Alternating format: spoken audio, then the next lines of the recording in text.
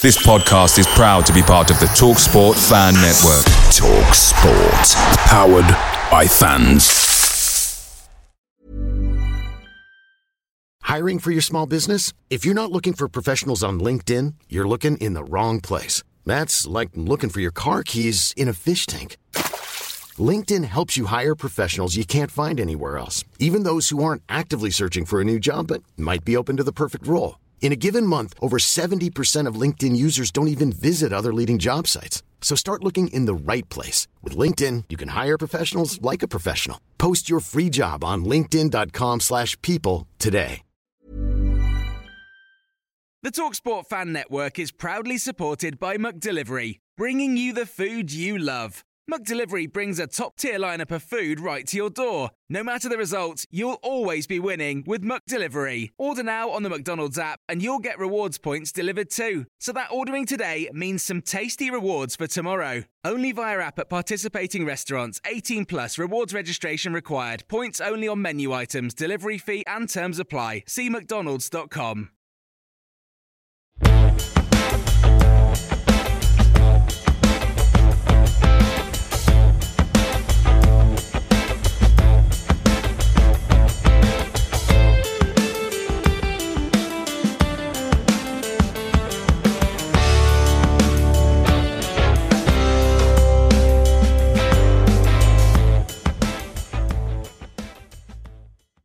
Hello and welcome to MK1 Podcast, your audio hub for everything Milton Keynes Dons.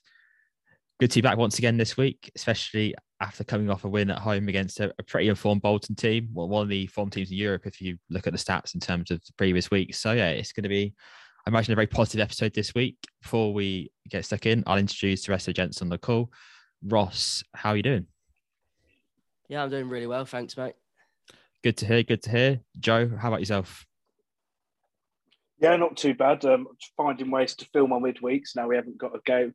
Well, actually, we have one next week, of course. But yeah, not many midweeks coming up for the rest of the season. So nice in a way to have a bit of free time.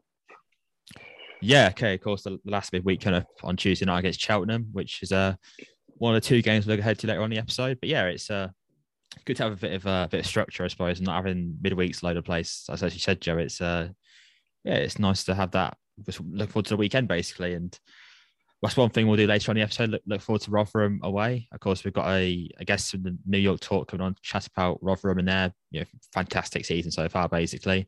So yeah, we look forward to those two games coming up this week. But we'll start with the performance against Bolton at Stadium K. A 2-0 win that I thought, I wasn't at the game personally, but I watched it back on Tuesday afternoon and I was very, very impressed. I thought it was again, it's a performance where for me, I think it's one of our better performances recently, but we played well and we got the goals. And the first goal coming from, I think, my wife's just been very clinical and controlling it with his arm, apparently, which is definitely not his arm. And secondly, away in the 14th minute, we called him Big Game Mo, and I sort of hint of what the episode's going to be like. And I'm sure we'll chat about it a bit more. But he scored against Sunderland, scored against Bolton. He scores in the big games, and that's why he gets to start over the strikers in the squad. Just has that knack about him, and I think that's why I think I've really grown to love him this season in terms of that way he plays. Of course, Bolton had their chances going into the end of the first half, and that brilliant save from Cumming, which actually only ended up being the only shot on target for Bolton throughout the whole game around the 40th minute, and that kept us in control of the game and maybe took a bit of life out of the Bolton side in general. And into the second half, again it was very much cat and mouse, and Twiney with his constant pressing forced a mistake from the young keeper Trafford, and Kane Kester with his pace, acceleration, jumps on it, plays it back to Twiney and makes it 2-0 in the 75th minute. And that kind of kills off the game. I thought it was a very, very good performance against, I think beforehand, a team who were potentially looking up the table rather than down it. And now very much considering the opposite. I feel, if you've watched various content creators of Bolton's, they were kind of saying that this for them was a very much must-win game in terms of their playoff aspirations, and the fact they lost it is, a pretty big blow to them, which is, brilliant for us to hear. And anything it builds on our performances, and again builds on a brilliant run for us, to which we've not seen us lose in a long, long time, which is just great. So, gents, obviously you were both at the game on Saturday, unlike myself. So I'll start with yourself, Ross. How did you find the win? Yeah, I felt it was a really encouraging and important win for us. I think what pleased me the most was that we done it at home.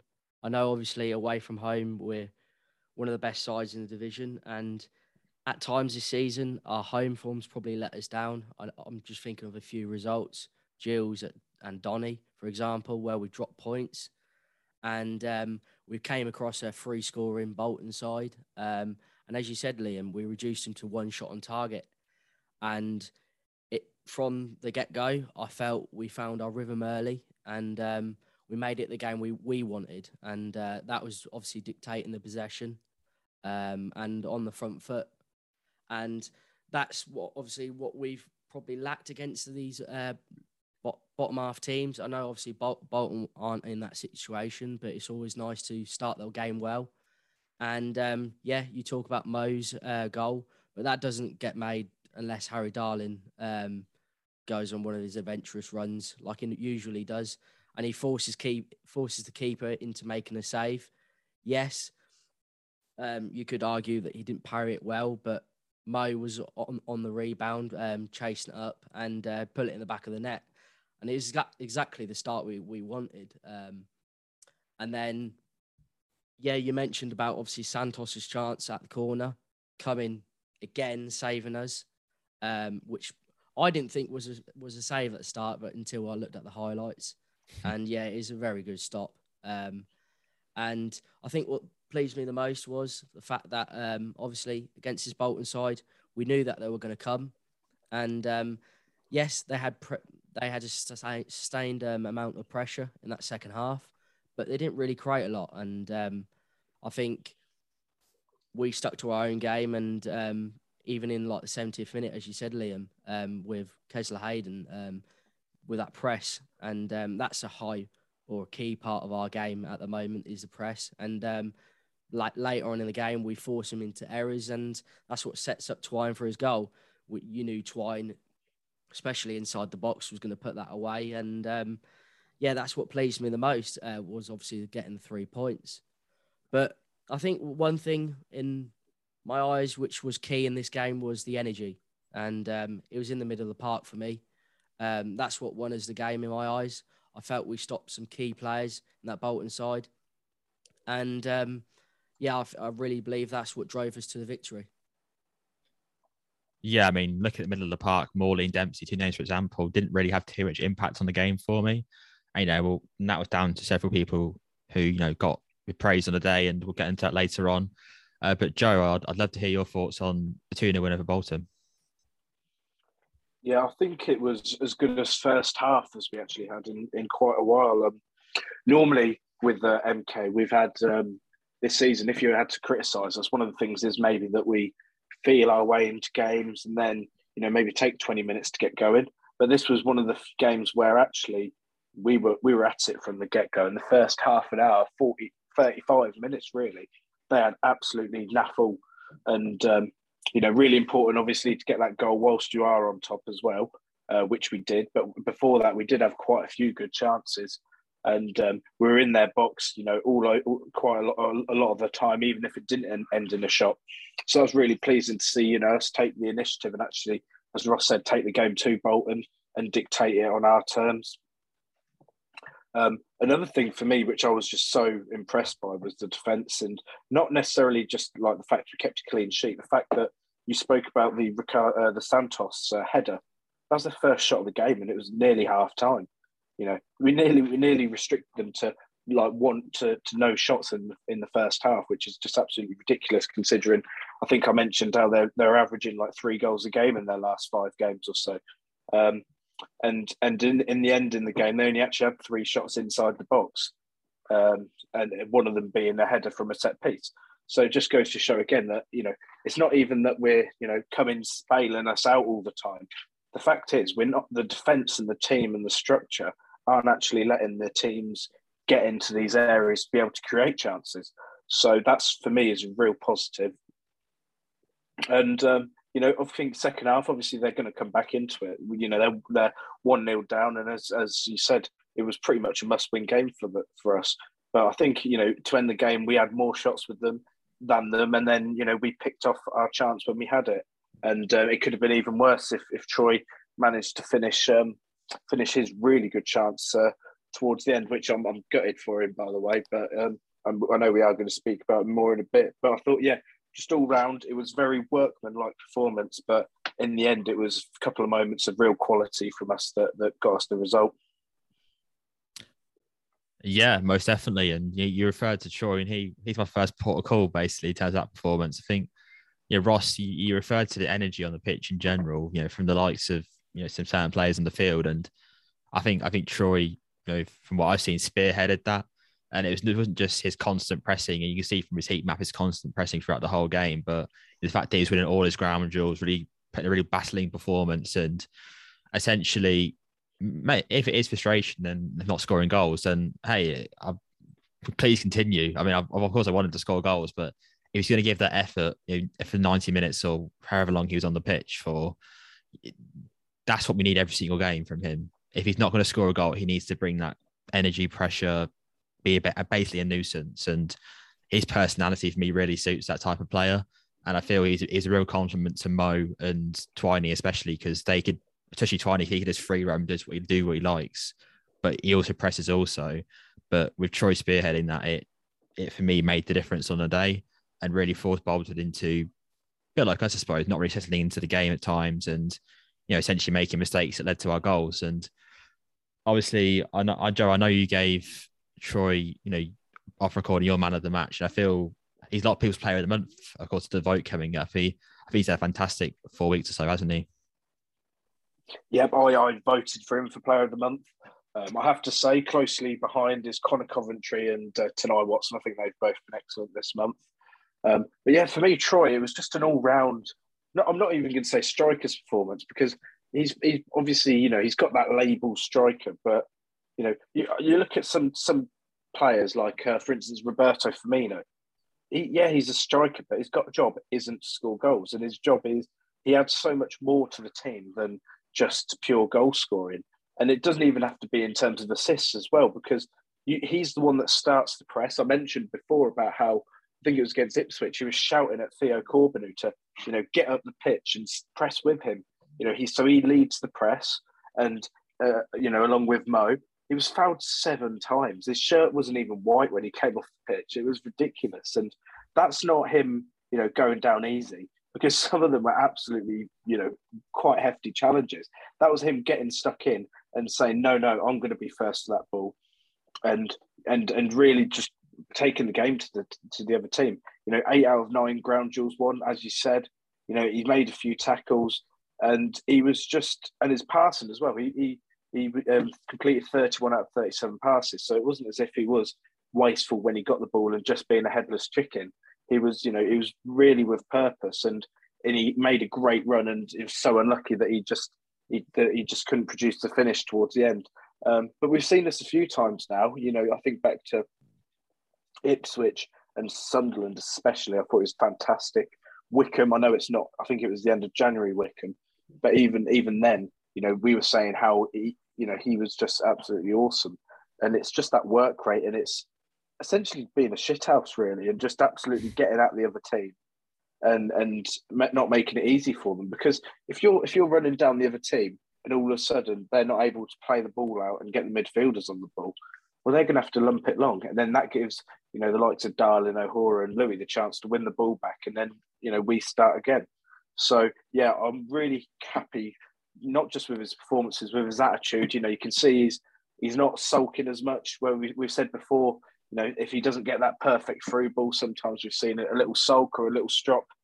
No, not that. Not really seeing that anymore. And he seems, genuinely delighted when we're scoring, and genuinely delighted for other players. And good on him, because there was a time of the season where we thought he was going to be on his way back to Spurs, because we couldn't see a way back for him after his excellent start to his time at MK. But he's turned it around. So well done to Manning for keeping him around, showing the faith in him, and who knows what's gone on behind the scenes. But whatever has happened, it's so good that both of them have been able to work together and get back to this point where he's a key man now.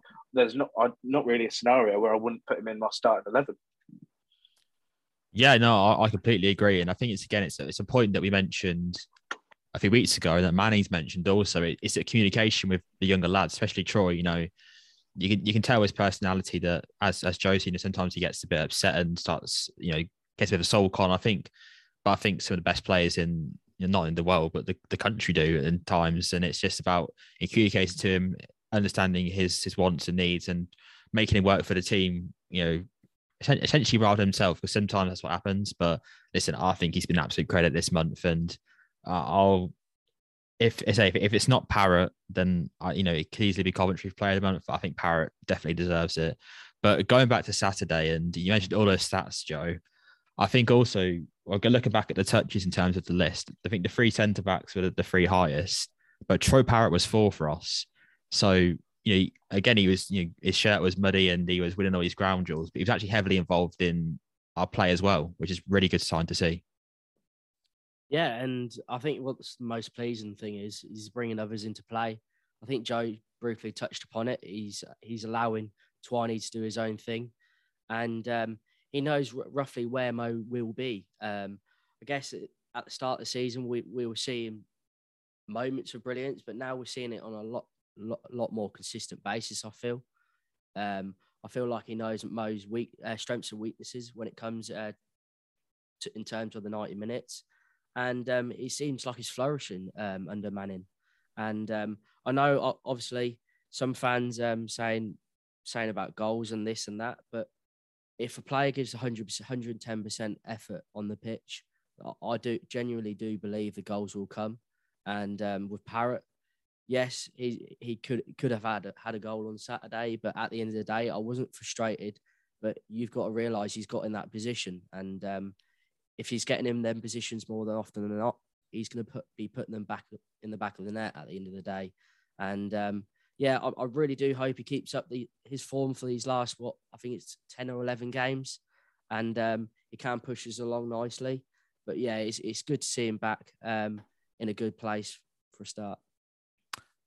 Yeah, I couldn't agree more. I think he's been fantastic this month, and long may it continue. Obviously, a partnership which we've seen only 2 games of recently with Charlton and, of course, Bolton on Saturday was the wing-back partnership of Kane Kessler-Hayden, of course, got the assist for the Twiney's goal on Saturday, and Tanai Watson slotting at left wing-back. And this is mostly due to, it is due really, to Daniel Harvey being suspended for 2 games, picking up his 10th booking of the season away at Sunderland, I believe. And both guys have seen 4 goals going in their favour, 0 conceded, 2 clean sheets as part of a, technically a midfield, but they are part of the defence in many ways. It's obviously been a lot of debate, and we had a few questions regarding this with terms of Daniel Harvey coming back in. But we'll start with how well that Kane Kessler-Hayden and Tanai Watson have played Ross in general. I think as a partnership, they've just showed real unity, to be fair, and I think Kessler-Hayden's been the one who's been attacking the most, but Tanai's got the discipline and the understanding to keep the structures together and understand when it's right to go forward and right to stay back. I think we briefly saw that when we had Sorinola and Laird. I believe, obviously, they're 2 opposite players. Obviously, Sorinola, I felt defensively was a lot more sound than Laird was, and obviously vice versa. But I feel with these 2, Watson's, yes, he's a bit more mature than what Kessler-Hayden is, only slightly, but I do believe that Kessler-Hayden, especially in this system, just thrives completely. And when he's got players like Parrott, who are willing to track back for him, because at times he will get caught out against high level opposition. It allows him to wander forward and do his magic. And I genuinely do believe Kessler-Hayden, that there's a reason why Aston Villa have kept him on the books and what was in the academy. You can see that he's got real talent, and yes, I believe it's a goal and assist now. I might be wrong. We're past 2 games anyway. Yeah, goal and assist. And yeah, long may it continue, because of if we get goals from all over the pitch, teams don't know where who and where to mark. So it's nice to see that obviously he's getting a goal and assist. But then Tanai's basically saying, well, I want that position as well. And he's doing it on the opposite side. And fair play to Tanai. You mentioned about player of the month. He is my player of the month. I voted for Tanai. I really do believe he's come on leaps and bounds in these past couple of games. Obviously, due to Harvey being out. And come this Saturday, I wouldn't like to be Manning. I really wouldn't, because we know what Harvey can produce, and we know what the two others can produce. So he's got a real headache on his hands, and I'm glad I'm not the one making it. Yeah, I can second that thought for sure, Ross. It's going to be a very tough team sheet to pick up, I imagine. Obviously, Joe, Ross said Tanai Watson's his player of the month. How have you found the partnership between him and Kane Kessler-Hayden at the wing backs?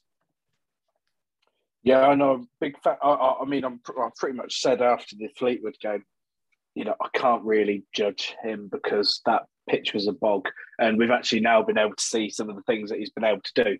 And we saw at Charlton, he was, his anticipation and his pace that just led him to, be in the right area and managed to be putting the ball away. And then, again on Saturday, we win the ball high up the pitch because of the pressing. And I think it might have even been Parrott who won the ball back. And then Kessler-Hayden, he's, just without even thinking about it, he cuts back.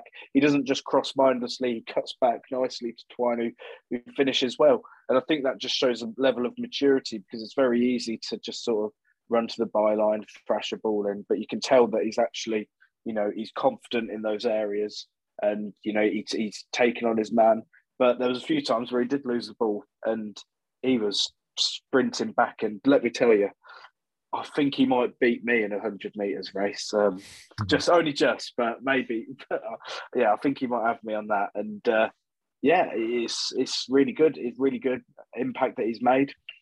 In terms of Tanai, again, as I mentioned, Tanai's right up there for me in terms of players of the month.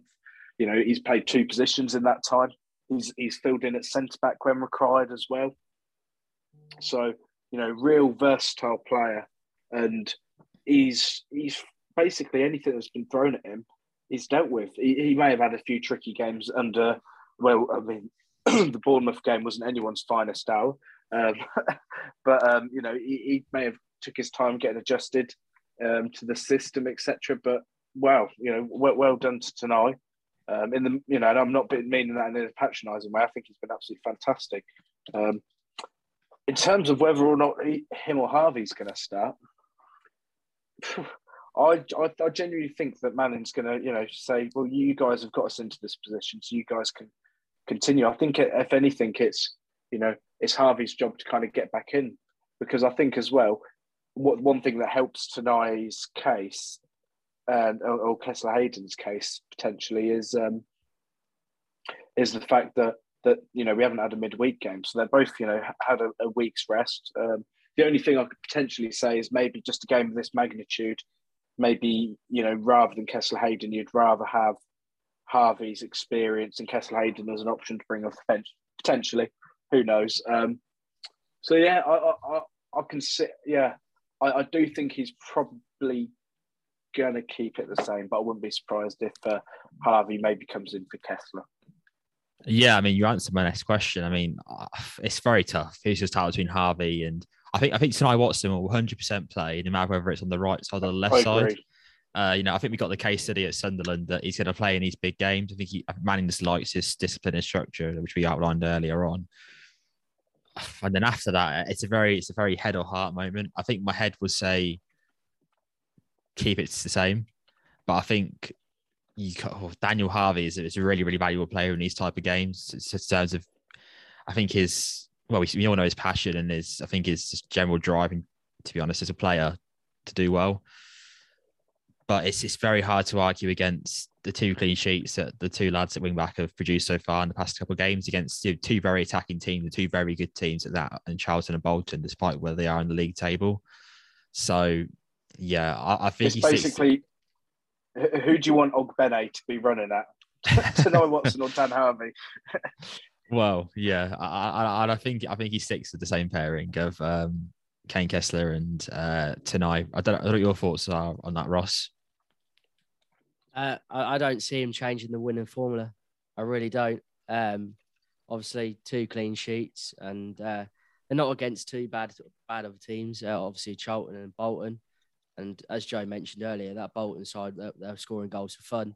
And yes, you could argue that obviously Kesler Hayden, he's probably not the best defensively, but again, if he's keeping clean, if they're all keeping clean sheets against Bolton, I do believe that he'll stick with it. And personally, I would stick with it. Why change something? Obviously, for the sake of it. Yes, we know what Dan Harvey carries within this team, but there's a time and place for that. And is it really, with obviously 2 games out? I'm not saying that he won't be match sharp, because obviously I can imagine him being in training obviously constantly and that. But I just feel with Kesler Hayden and Tanai, they'll be constantly on it from the get-go again on Saturday. Yeah, I do find it hard to disagree on that point. First great final point to round off on was really good to see David Cassimi start another game, or to start the next game since his injury at Accrington. Of course, he was 76 minutes against Bolton, a 2-0 win. And I think, we mentioned about the energy previously. I think David Cassimi is just a ball of energy, and he's running about all over the place. And it's just really nice to see. Of course, we all like to see the academy lads do well, but I think particularly with Kaz, we all know his struggles. He's had of injuries and things like that, and we also all know the talent that he's got as a player. It's great to see him back on the pitch and contributing to a winning performance. And I'm sure all 3 of us agree on that point. Okay, that rounds off our Bolton review quite nicely. We will take a short little break before we welcome on New York Talk onto the MK1 podcast to chat about everything Rotherham United ahead of the top of the table clash in Rotherham on Saturday.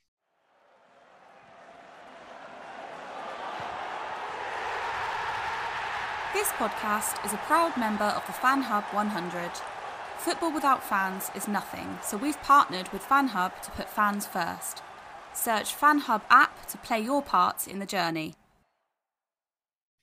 Welcome back to latest opposition overview. And with Rotherham coming up on Saturday, of course, we had to get a Rotherham expert onto the podcast, and we are delighted to welcome back Matt from New York Talk onto the MK1 podcast. So, Matt, how are you doing, first of all? I'm really good, mate. Thank you. Are you? Yeah, very good, very good. So just finished our section of the podcast with the other gents on the call. So yeah, I said to you, I'm in full podcasting mode. Looking forward to getting a bit more of a deep dive into Rotherham United in general, because it's been it's been an excellent season for Rotherham so far, and Paul Ward himself. Obviously, I'm sure it's been a joy to watch. Yeah, it has. It's one of those seasons where you normally say, it's been a roller coaster and this, that, other. It's not really been a roller coaster. We've had 4 or 5 bad moments. And other than that, everything's been really good, which over the course of a season, that doesn't normally happen to football clubs, does it? You know what it is, it's normally is the roller coaster of football, but we've just been brilliant. Other than those 4 or 5 occasions, we have just been brilliant to watch, fun to watch, and winning. Even when we haven't been fun to watch, we've been winning games. We've got to enjoy it. It's one of those times with football, when you get seasons like this, you've got to try and enjoy it, and it looks like it's going the way we want it to. Trying not to get ahead of myself. It's very easy to get ahead of yourself in that position. But it is exciting and amazing to watch at the minute. Yeah, I mean, looking at, I don't know how much of a data man you are, but I know we are on the podcast very much so. And I think Rotherham, second highest open play XG4, highest in set piece XG, second lowest in XG against. So, and of course, they're a massive pressure side also, Rotherham. I'm sure you know that from watching them. So, it's a team who, to be honest, worry me a lot, because they seem to not have too many weaknesses. And I feel, and you mentioned about, winning when you're playing bad. I think this Don side has only just got accustomed to that recently, past 6 weeks or so. And you've been doing it all season. So, I think that's just credit to Paul Warne in general, but the team that he's crafted together, really. Yeah, exactly.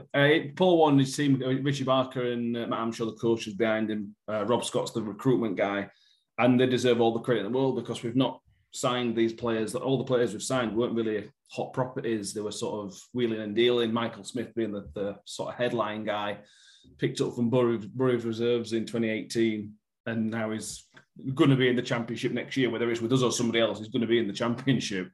Every one of these players, there's not really a player we can think, he's not had a very good season this year. Everybody who's played has had a good season. Our top sign, we spent 250k, 300k on a Dauphin from Hamilton last season. He made his first start on Tuesday because he just can't get in team.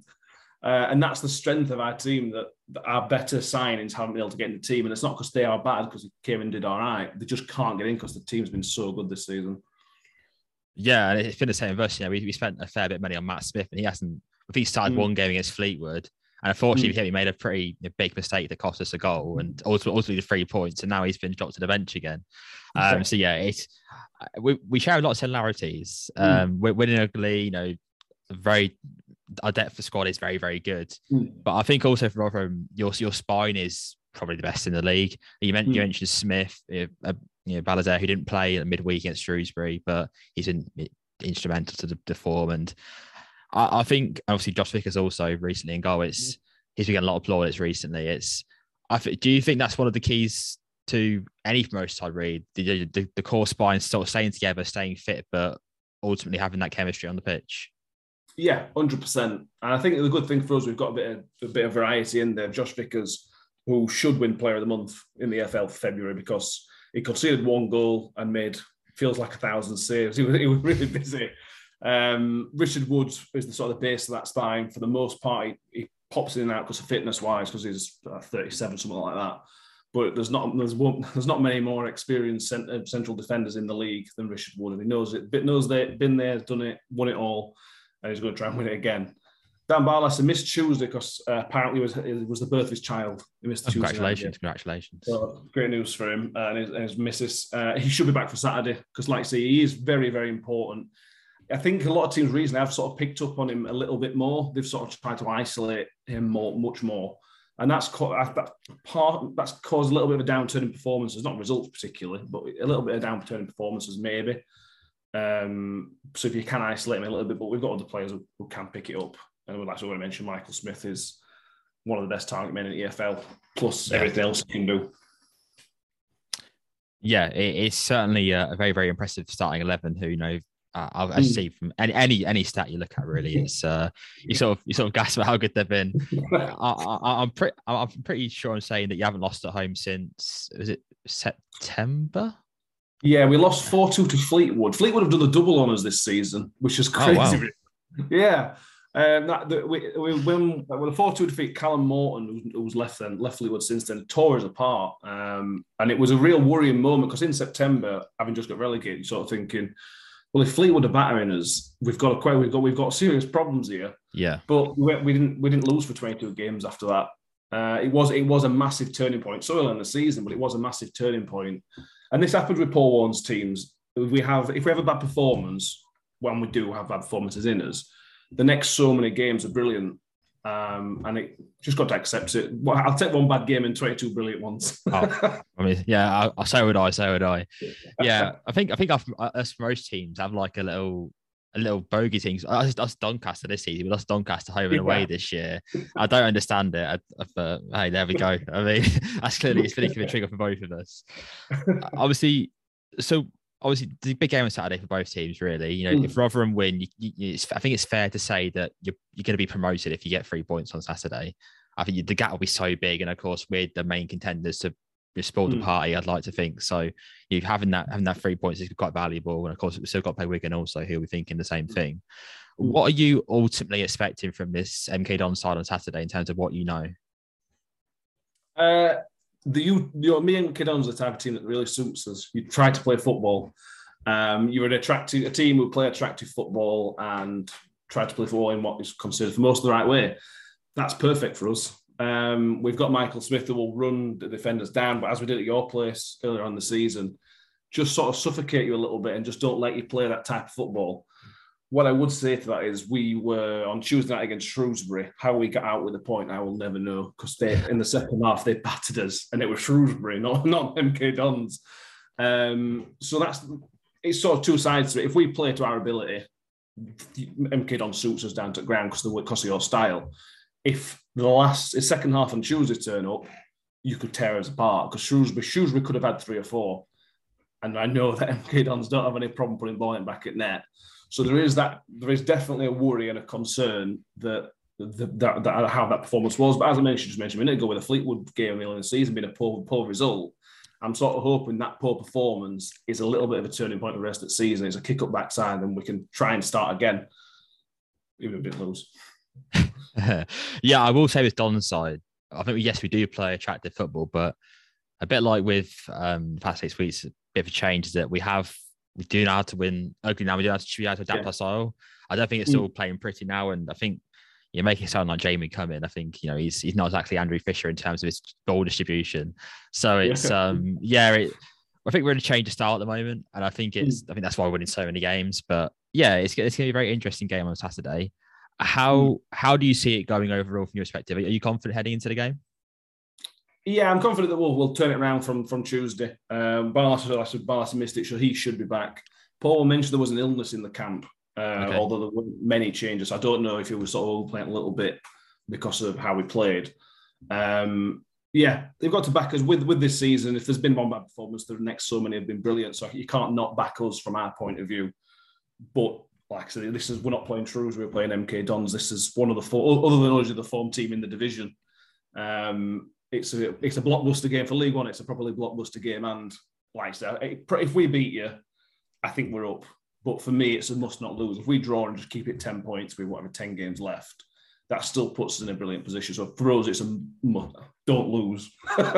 Yes, yeah. No, I've got 1-1 personally. I think it's. Yeah. I think if you offered Liam Manning a point heading into this game, I think it'd snap your arm off. Yeah. I think as you said, it ultimately secures both teams' positions in where they are. And we've still got a chance also to promotion via Wigan. If they slip up and we beat them in a couple of weeks' time, we've got a real chance. But for right now, it's Pompey did us a massive favour beating Oxford the other day because that helps us out quite a fair bit. So yeah, I think a point's a decent result, but yeah, I'm looking forward to heading it to Rotherham on Saturday. So it's a fairly short trip for me. It's not too far, a couple of hours on the train. But yeah, so it should be a good game. Hopefully a great advert for League One. Obviously you'll be a championship team next season, more than likely. So it'll be great for championship also. And yeah, but Matt, thank you very much for coming onto the podcast, and make sure everyone check out New York Talk on their socials. We'll be tagging them on this post, so please check them out. Bro, cheers, mate. Thank you. No worries. Thanks once again to the New York Talk for coming on to the podcast, share everything about Rotherham United. Right, gents, obviously a lot of chat about myself and the guests from New York Talk. Let's get your thoughts on Rotherham first of all. How do you think the big game on Saturday's going to go, Joe? Obviously a very good team, aren't they? I mean, yeah, should we just end the podcast there? Rotherham good. Sounds good. they're like we say, that they are a very good team. They've got a bit of everything. I think they're well balanced, and we're going to have to be at our best. I was having a little look actually, because obviously they beat us 3-0 at our place last time, and I mean, from memory, it wasn't actually as one-sided as I thought it was. We both had 11 shots, and just thinking back, their first goal was a set piece, and I'm pretty sure it may have been offside as well, just from memory. And then the other one was a corner to go 2-0 up, direct from a corner, which was great. And then the third goal, we were chasing the game and we were 2-0 down. So actually, 3-0, at home is not great by any means, but it wasn't a 3-0 game in my opinion, although they are very good. So I think, if we just cut out the errors, because let's face it, they were errors. And, another thing to add as well is I think we're a lot more solid now from when we last went up there, when we last played them. And just looking at two players' impact in that run, Jamie Cummings, since he's come in, he's played 10 games, 13 goals scored from Dons, just the 5 conceded. And then in Coventry's 9 games, we've only conceded 4 goals in that time. So, I think those two have both played a part in making us more solid. Coventry more solid in the midfield. He's very combative, but he can also go forward as well, which is, is similar to, the likes of Wiles and Rathbone in the Rotherham midfield. So I think, you look back at our midfield that day, it was O'Reilly and Kasumu with Boateng in the number 10 role. So I think, you can see that maybe that wasn't the most defence-minded midfield. Whereas, I'd say we're maybe going to have Coventry, Kasumu, and then you've got, this time we've got the wingers out wide, in Parrott and Twine. But I think that will work really well because we know how much of a threat Rotherham are with their wing backs. So, I think our lineup's a lot more balanced, and I think we're going to be able to match up to Rotherham a little bit better this time. So,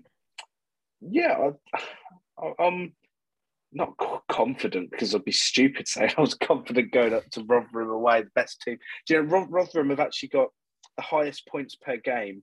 They got higher points per game than Fulham and Forest Green, who are miles ahead in their leagues. Rotherham's points per game, the rate at which they're getting points is better. Their defence is ridiculous. They've conceded, I think it's 6 goals away from home all season. So, I mean, I'd take a draw right now and snap your hand off. But, let's see what Saturday brings. Yeah, and I think it's a point we made on the previous segment is that, both teams' spines are very, very good now. I think that's what's contributed so much to how well they are and where they are in the league. Rotherham's spine has been consistent of the keeper Vickers, Balaser, the centre back Smith. It's been the same throughout the whole season with no injuries. And that's why they've been running away with the league, as you said, Joe, in terms of points per game perspective, is because that's why the no injuries, lack of mistakes. And I mean, I would say their squad's, I don't think their squad's amazing, but it's good enough. It's good enough as a team to get the points they have got. So that's why they're so high up in the league and why Saturdays is such a challenge. I don't know what your thoughts are on it all, Ross.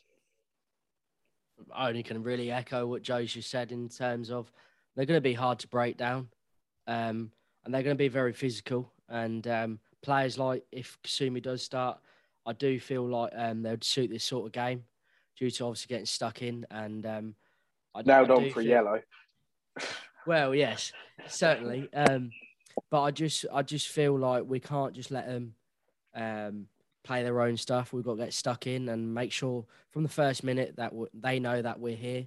And yes, obviously, as fans, we all want the 3 points or any points at this rate against an informed Rotherham side. But what we need to do is make a statement to Rotherham and say we're not here just for turning up. We're here to nab some points. And I think a key part of that is stopping Michael Smith. Obviously, one of the most prolific goal scorers in League One at the moment. And I do feel like he will be key on between him and obviously Harry Darling. That'll be a very key battle on Saturday. And I'm optimistic about Saturday, but obviously you've got to put it in perspective and realise that Rotherham are a very dangerous team. Yeah, most definitely. And, I hope everyone's planning to join us at Rotherham. I believe there was extra allocation tickets went live earlier this afternoon. So we're recording this on Wednesday evening. So yeah, make sure you grab your tickets for that. Should be a good little trip. I know all 3 of us are heading up to Rotherham on the day. So it'll be a good one. And hopefully we come away with all 3 points, no matter how big the task it is. Quick question, boys. How many goals do you reckon Rotherham have conceded in their last 10 games? Oh, I think it's like is it 2? Yeah. 1. They've conceded 1 goal in their last 10 games. Well, that says it all, really, doesn't it? Says it all. So it's really interesting. It's weird because I think we've played previously like this. I mean, we mentioned Blackburn and they had that dominant League One season previously, and I think Wigan when they had like Will Grigg up front and things like that. We've gone to these grounds and got absolutely battered every single time. So now we're actually a pretty good team. It'd be interesting to see how we actually adapt and go on with the situation and see how we play. But yeah, it's going to be interesting. More than likely a team in the Championship next season, and we're going to see how they play against us, boys. It's a good little test for sure. But of course, after that, we've got Cheltenham at home on Tuesday evening at Stadium K, our last midweek of the season on the schedule anyway. It's Cheltenham mid-table, not really playing for too much, to be honest. Their away form is pretty abysmal. They only won 2 away games all season. They have drew 8, to be fair, but they're not a team that is not knocking doors down. yeah, I think Ross, you mentioned pre-recording about Michael Depp's interview at Ipswich, and he was bragging about a 0-0 at Ipswich, which is their fans seem to love. So yeah, that kind of gives you sort of an insight into how the game might go. They might try and park the bus a bit and see if they can get anything from the game. And as I said, they're not fighting relegation. They're not going for promotion. So it's a bit of a well, nothing game for them really from most senses. I don't know what you any thoughts ahead of the game on Tuesday, Ross. Obviously, you haven't got Saturday in mind yet, but even still. I think obviously, no matter what the result on Saturday, you obviously would expect us to obviously pick up the 3 points on Tuesday, but it's a case of not being complacent against a team who, as you say, yes, they're probably not going for playoffs and they're probably not going down, but it's just being ready for what they bring. And we saw at Accrington, teams and Burton, teams who sit deep. It's a case of obviously getting that first goal and then letting them come against us or try and press us, and the spaces will be there. So it'll be a case of getting that first goal and moving from there, really.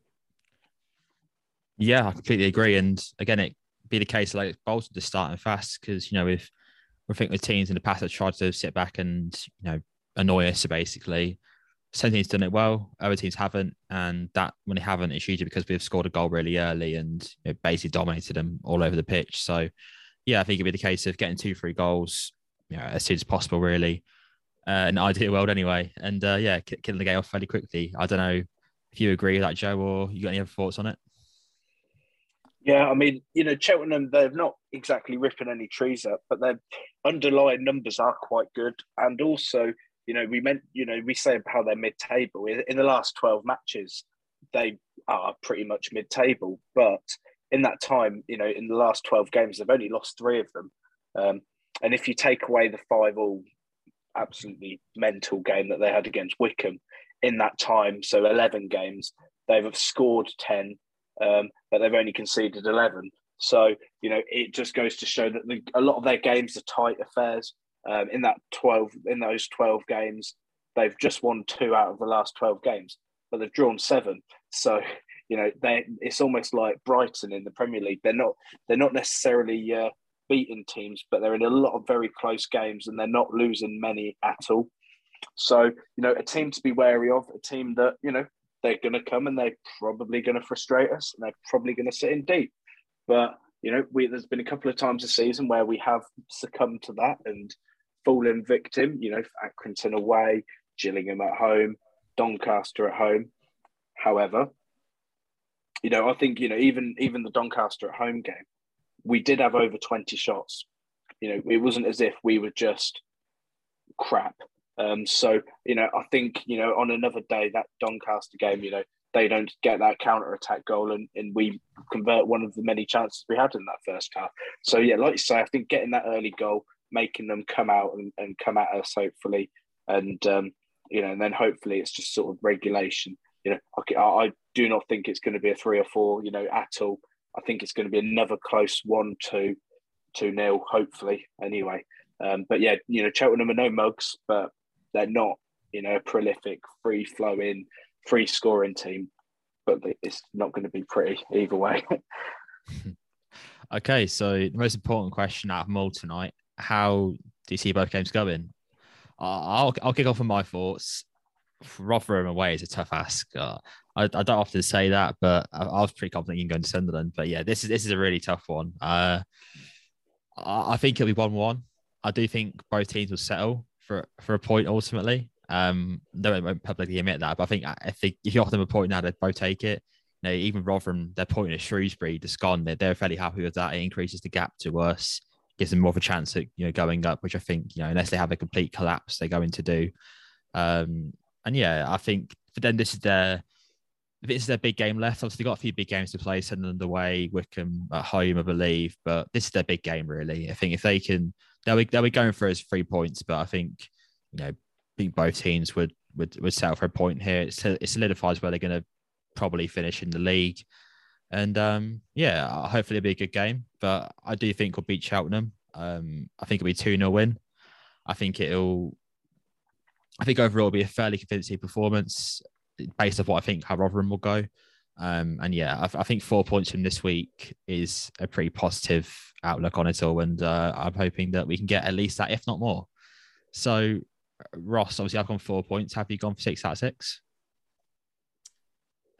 Obviously, Saturday, I believe we've scored the most goals away from home, and we're playing against the team have conceded the least at home. So it's a case of obviously cancelling out one another, and I do believe that there'll be 1 goal in it.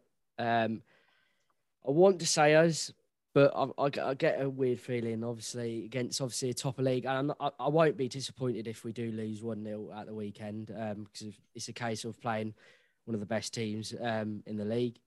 But yeah, I do believe that there will be 1 goal in it.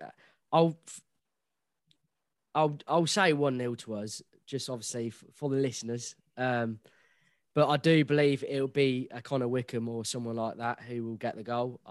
I do think it'll run late and it will be a late goal, like the 80-minute mark. So yeah, a game I'm looking forward to. And then obviously back home on Tuesday night against Cheltenham, a team, yeah, as I said, we should be beating.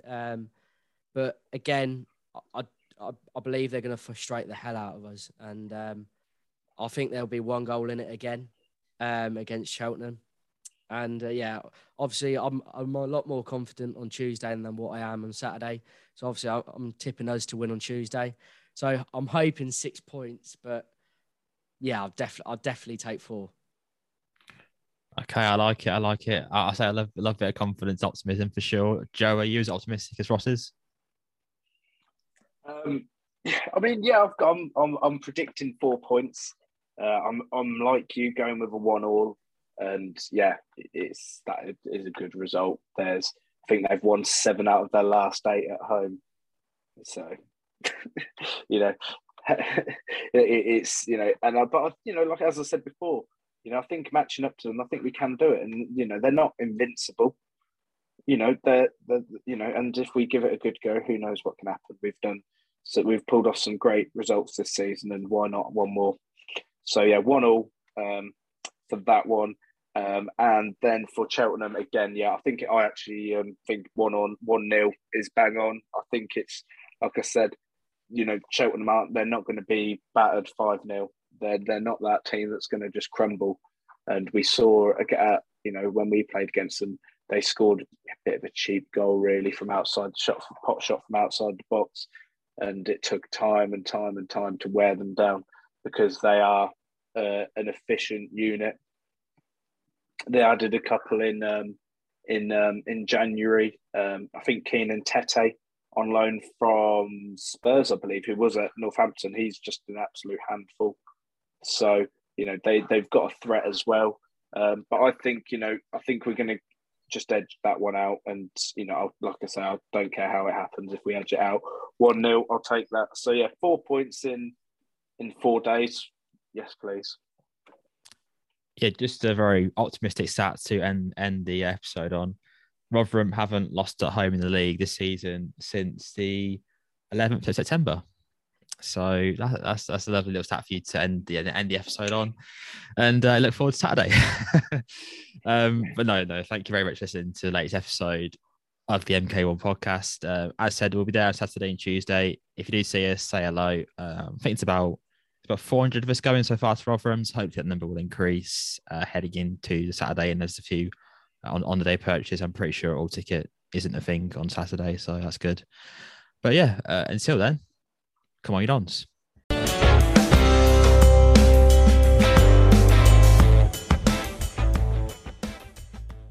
Away days are great, but there's nothing quite like playing at home. The same goes for McDonald's. Maximise your home ground advantage with McDelivery. Order now on the McDonald's app. At participating restaurants, 18 plus, serving times, delivery fee and terms apply. See mcdonalds.com. Planning for your next trip? Elevate your travel style with Quince. Quince has all the jet-setting essentials you'll want for your next getaway, like European linen, premium luggage options, buttery soft Italian leather bags, and so much more. And is all priced at 50 to 80% less than similar brands. Plus, Quince only works with factories that use safe and ethical manufacturing practices. Pack your bags with high-quality essentials you'll be wearing for vacations to come with Quince. Go to quince.com/pack for free shipping and 365-day returns.